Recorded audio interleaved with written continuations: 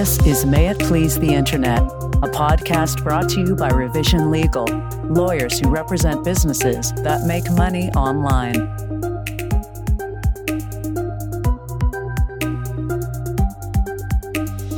Hey everyone, this is John DiGiacomo, and this is the Revision Legal podcast, May It Please the Internet. And today, as on most days, I am joined by my partner, Eric Misterovich. Hello, Eric. Hi, John. How are you? I'm good. I'm really excited to talk about today's topic, which is thoughts. What is a thought, Eric? You don't know what a thought is, John? No, I actually don't. I have no idea what a thought is. I looked it up. I went to Urban Dictionary, and the definition is a female that uses her body in some way to gain attention or some favor from males, commonly used to describe female streamers on Twitch that use such tactics. So is it a combination of hot and something else? Or is it just thought? That's just the word thought. I don't know where it came from, but at some point in time it became an accepted term. And why are we talking about thoughts today? Well, it's certainly not about the etymology of thought. Producer Mark has jumped in and told me that thought is a abbreviation for that hoe over there. So there we go. From the rafters. Very useful input there. That's great. Well, today we're talking about thoughts because we, through a copyright infringement lawsuit, took down a website called Thotsbay.com. And Thotsbay.com was a site for leaks of creators on OnlyFans and Patreon and YouTube, where the site itself had a front page where it would publish nude pictures of women, mostly women, from OnlyFans, and also had a forum where it would encourage third parties to upload content that were stolen from creators' pages, creators on OnlyFans and other websites. So, Eric, give us a little bit of explanation on the site itself and how it worked internally.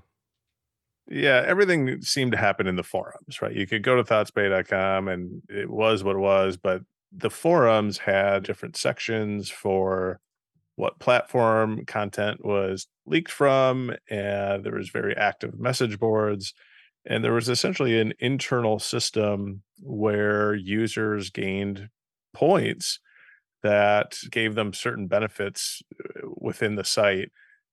You got points by posting content that got essentially upvotes from other users. And so there was this big community of people that would buy access to some kind of paid content, come to this forum, upload it, and get magical internet points for this action. And it was a haven for stolen content. I mean, that's what it was. And when I say there's a community of people that would do this, it was hard to tell exactly how many users. I read there was several 100,000 users.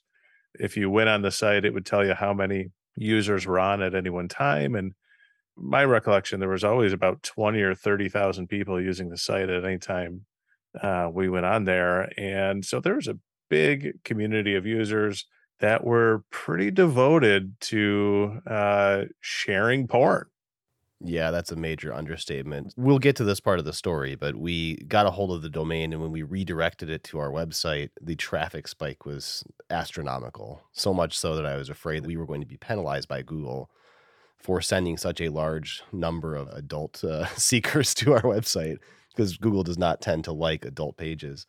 So when I did the initial research of the size and level of traffic to the site, my initial research was that it was the 485th largest traffic website in the world. So it is up there. It was just below Pornhub in the realm of adult sites. So it was hugely used. And this type of business model has been around forever. When I was a kid, I was really into software piracy. That's kind of why I got into intellectual property. And there used to be these hidden FTP sites where you would get points if you uploaded a certain amount of pirated software. So they were called top sites. And you always wanted access to the best top sites. So in order to get more props or more points, you would upload better software. If you got a cracked copy of Microsoft NT and you uploaded it and you were the first person to do so, you might get invited to the next top site. The structure of Thotsbay is not new. It's something that, obviously we've seen in the past. And we were approached by our client to have content removed from the website. And so we sent an initial demand to Thotsbay to have the content removed, and they ignored it. And then we sent another one, and they ignored it. And then we sent another one, and they ignored it. And then I created an account on the forums, and I sent a message to the site administrator, and they ignored it. And so we went back to our client, and we said, look, this isn't coming down. The only option is to file a lawsuit. What did we do next, Eric? Yeah, we filed a lawsuit. We filed a lawsuit for copyright infringement in the Northern District of Illinois on behalf of one plaintiff. We pretty quickly had many other people reach out seeking to become plaintiffs or talking about filing class action type lawsuit and things like that. But we filed the lawsuit. We filed it in a little bit of a unique manner in which the named defendants are effectively held under seal, so they didn't know the lawsuit was coming. We obtained a temporary restraining order that gave us the power to effectively shut the websites down at that time. But there was a lot of back and forth with registrars and payment providers to try to figure out and kind of unmask who is behind the sites. So there were several rounds of subpoenas sent out to the various third parties that were involved. Some of this was ad content networks, domain registrars, payment facilitators. And through those actions, we're able to kind of piece together the two individuals that look to be behind these websites. And that gave us the opportunity to keep going with the lawsuit, to serve them with the summons and complaint, and wait for them to respond. They elected to not respond and let the case go into default, where we obtained a default judgment that gave us the final power to go in and take possession of the domain names. That was the big thing that kind of facilitated shutting down this website, was that we went straight to the registrars, said, here's a court order, transfer this domain to us. Yeah, and we were able to find out who these people behind the websites are. There were two individuals. One is located just outside of Sofia, Bulgaria. The other is located in Marrakech, Morocco. And because they are located overseas, we have continued to work on enforcement efforts. But seizing the domain name was the immediate first step. So it was the way to get the relief that we were seeking.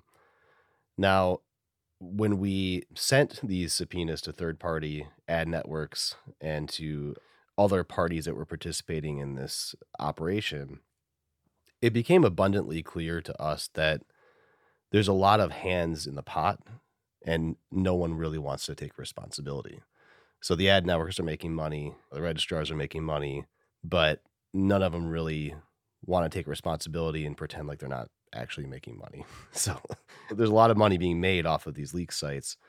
So next time we're going to do things probably a little bit differently, and we'll go after those ad networks themselves more quickly. But the reason why a site like Thotsbay is illegal is because it facilitates copyright infringement.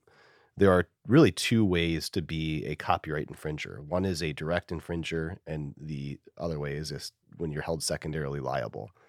A direct infringer is somebody who actually uploads or distributes the content themselves. They violate one of the rights under Section 106 of the Copyright Act.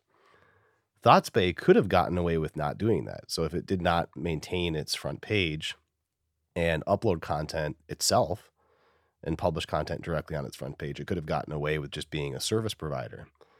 The second way you can be held liable is as a service provider under this theory of secondary liability, where you do not respond to DMCA takedowns like the ones that we sent to Thotsbay.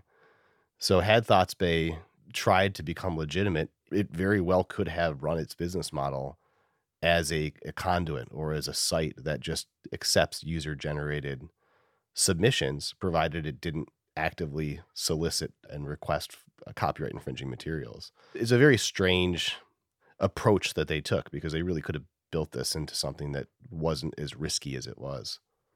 So, Eric, what happened next? After we got this thing shut down, what was the next step? The next step was that you, more than me, received quite a response from the followers of Thotsbay. They were not happy that this website was taken down. And how many subscriptions were you signed up for? Oh, probably 100,000. So what I think happened is, on the dark net, you can buy anything. So if somebody bought a script or access to a script, you can lease them to sign me up for hundreds of thousands of email subscriptions. So I ended up with the subscription bomb.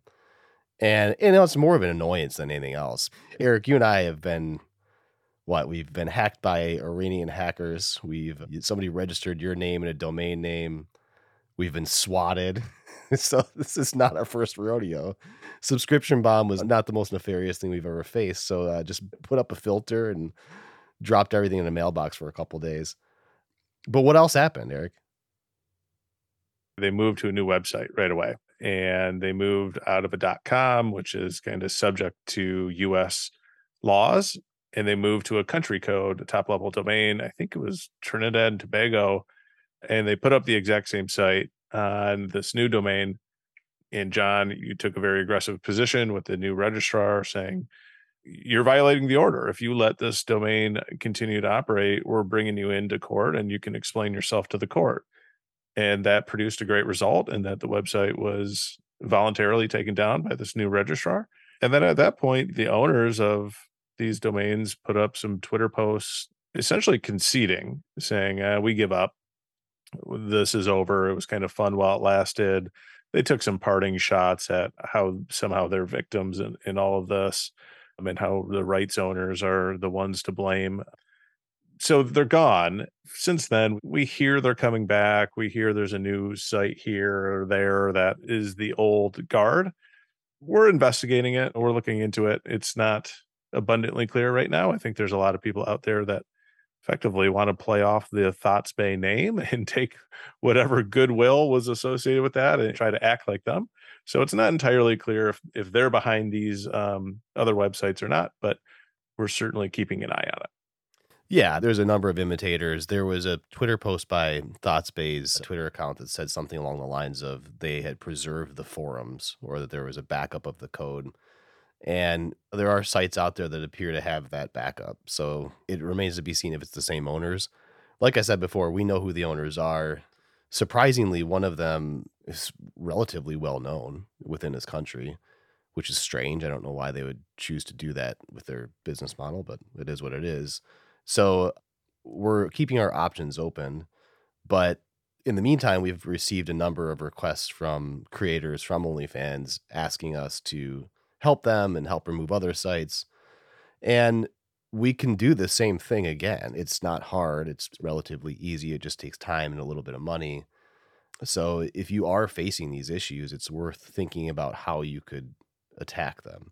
One of the questions we usually get is, can I do a class action? And the typical answer is no, because class actions really require typicality of the claims, and a copyright claim is a distinct claim about the content of the creator. It's not a claim that's shared by the class members because they all create different content.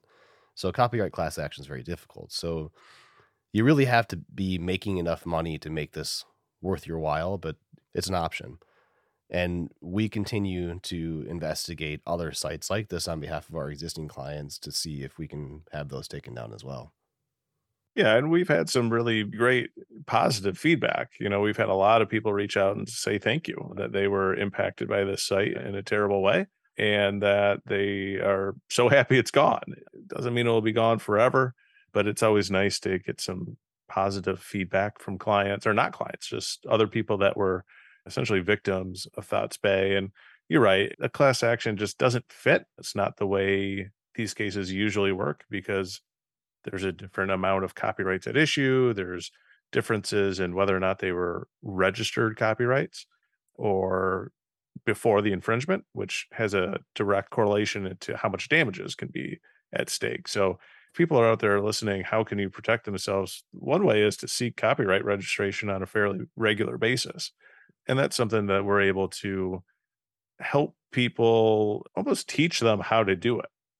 because it's something you can do without an attorney, but you really should have a baseline understanding of what's going on.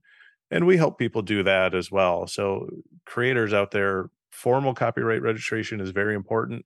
It's relatively inexpensive, and it really gives you a leg up if infringement happens later. Great point, and it is highly important because if you have a copyright registration and there is a collectible defendant, then we are eligible for statutory damages, which means that people like me will take your case on a contingent fee basis. So you're not spending money out of pocket.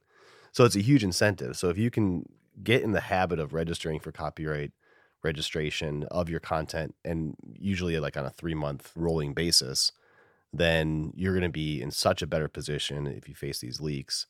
And another way that we've done it is, even if you're not in a position financially as a creator to go after a big site like Thotsbay, we have done sweeps of Google indexes or Bing indexes where if a site's hosted overseas, it's not responsive to a DMCA takedown, we can create a strategy for you to ensure that at the very least, the content's not easily accessible. And we do that by getting it de-indexed from Google search engine through copyright infringement notices.